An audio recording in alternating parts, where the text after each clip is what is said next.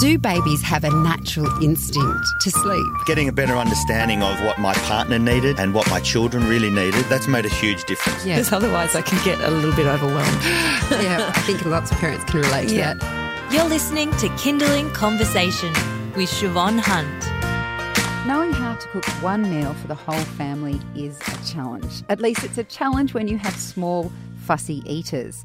Aaron Harvie first appeared in 2010 on MasterChef, but as he started to have his own family, he turned his culinary talents into feeding his wife while she was pregnant, already 5 stars in my book, and then his daughter when she was old enough. He's just released a cookbook called A House Husband's Guide, Our Meal, Their Meal, the Little Ones and Grown-Ups Cookbook. And he joins me now in the studio. Hi, Aaron. How are you? Hello. Thanks for having me. Now that you say the title out loud, it's quite a mouthful, isn't it? I should have made it a little shorter. Let's just call it Our Meal, Their Meal. So let's call it. Thank you. That's very kind of you. No problem. So I have seen quite a few cookbooks for families, and what strikes me about this one is the variety of dishes that you've included, different types of foods. Was that intentional? It was. When I gave myself the challenge of writing a cookbook for families and for, more importantly, little kids, I kind of sat there and went, well, my kid eats this, but I don't know about anyone else's. So I purposely tried to make it as broad as I possibly could and to try and be, what's the right way to say it? A little bit of a cultural kind of rainbow there. So there was a little bit from everywhere. Like learning a language when you're younger, your brain does that. Learning flavours from around the world might open up your palate a little bit. Well, what I find interesting about that is, when you say all different types of foods, you have curries, you have Japanese dishes in there, a lot of things that appeal to me as an adult. But how do you make those more adventurous foods palatable for children? I think you've just got to have your mind in little person world. I think you've got to avoid stuff that's overly spicy. Maybe be aware of what they're game to try, what they're not game to try, and remember that look, I like to approach dinner time, and it's a horrible metaphor, but like a battlefield, and if you're going to win a war, you can't always, be the nice guy and fight fair. Sometimes you've got to have secret weapons and fight dirty. So I believe that if, especially when they're younger, children, especially toddlers, they get this opinion about the world. They for the first time ever, they can say what they want to do and what they don't want to do. So, they exercise that at the dinner table. So hiding vegetables is a really good way to get them to eat vegetables without them knowing. But putting larger chunks of vegetables amongst the hidden stuff so they can eat around it and learn about these things is a good way to go. So my thinking is be adventurous with them. Remember that children don't take to things the first time, and repetition is the key and persistence is the key, and it might take 5 or 6 times for a kid to eat something. But if you let them pick around stuff at the start, bit by bit, and lead by example, I think that you can win that war at the dinner table. And that's how I've approached this book, very much that, it might not be a win first time around, but over time, you'll hopefully get to be able to teach your children good culinary habits that will serve them well, not only when they're children, but when they're growing up as well. And you will enjoy the meal in the meantime. And you don't have to deal with all of the, and we all know what I'm talking about, that happens at the dinner table and sometimes makes that bottle of scotch look really appealing at the end of a meal. Now, it is called A House Husband's Guide. It is. Did you choose any of these recipes to appeal to men in the house?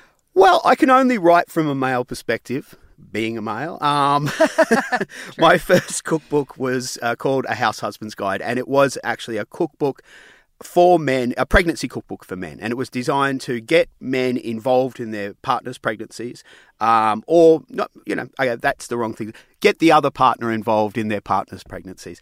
I do write from a male point of view. I'm a guy, but if you can get past that, they're recipes anyone can enjoy. Oh, well, I have to say I'm the only one that's used the cookbook at home. And my husband's a great cook, but he has really enjoyed the things I've cooked out of it, which Fantastic. Anyone who knows me knows is a huge win. Well, I take that as a big compliment. Thank you. This is Kindling Conversation. I'm speaking with Aaron Harvie. He's a cook and author.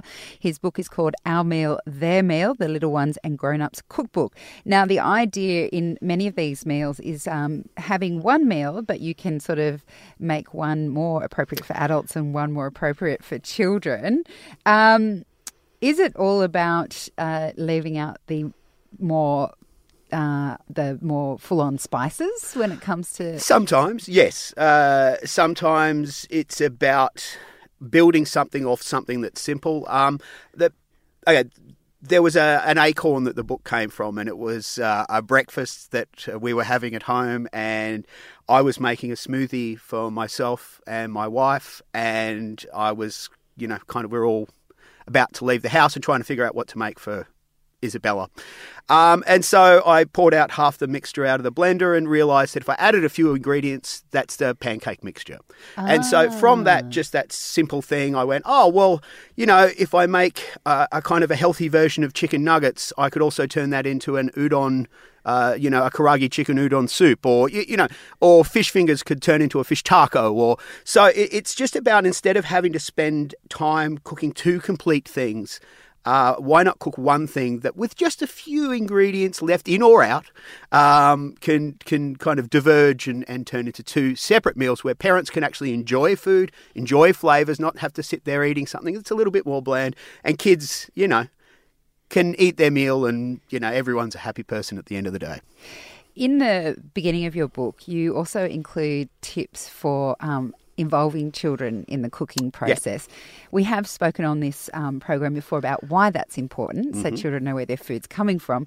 But you have obviously taste tested this book on Isabella. Did you involve her in the kitchen as well when you were doing the I did. recipes? There is actually a section at the back which is recipes that children, good recipes to cook with your kids. They're nothing complex.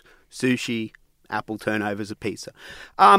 Look, there's a couple of reasons why it's important. Number one, everyone should cook, I think. It brings a family together. It's a wonderful social space, and it's a good skill to have for your life. Number two, it teaches you about food. It makes children much more open to the idea of eating things and trying things they normally wouldn't, because they're involved in that process. And I think it's the best bonding time you can have. You laugh, you make a mess, you do all these things, you let yourself go. So, yes, Isabella tested all of these things, and she had a blast. Apple turnover test day was a particularly good one in our house. I love it. Well, listen, as I mentioned, I've already tried a few of these recipes, and my absolute favourite would have to be the meatballs and pasta. Yeah, that's a pretty good dish. Delicious.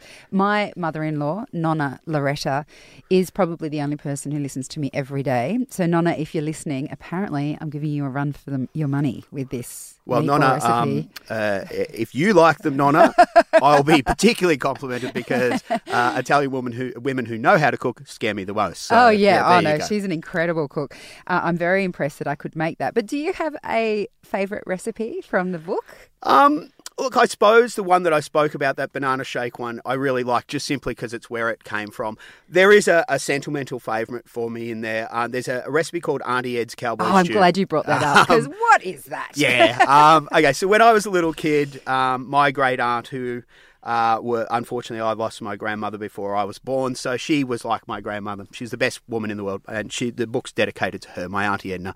And she used to make this beef stew that she used to call Cowboy stew, so all the kids would come in and eat Cowboy stew.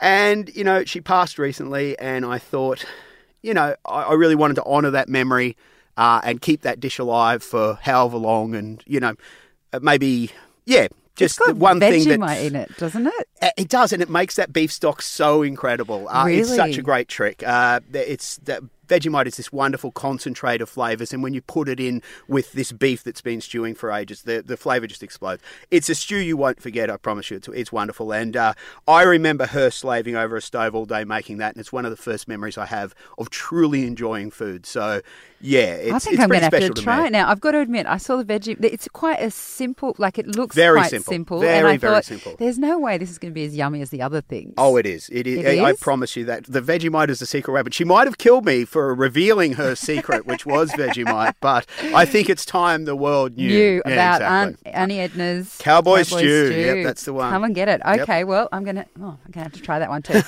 All right, well, Aaron, thank you so much for coming in. Pleasure. It's pleasure to be here, and thanks so much for having me. Pleasure. That was cook Aaron Harvie, and his latest book is called, I'm going to read out the whole title so you can find it. It's A House Husband's Guide, Our Meal, Their Meal, The Little Ones and Grown-Ups Cookbook, and we'll put a link to it on our website. Just head to kindling.com.au.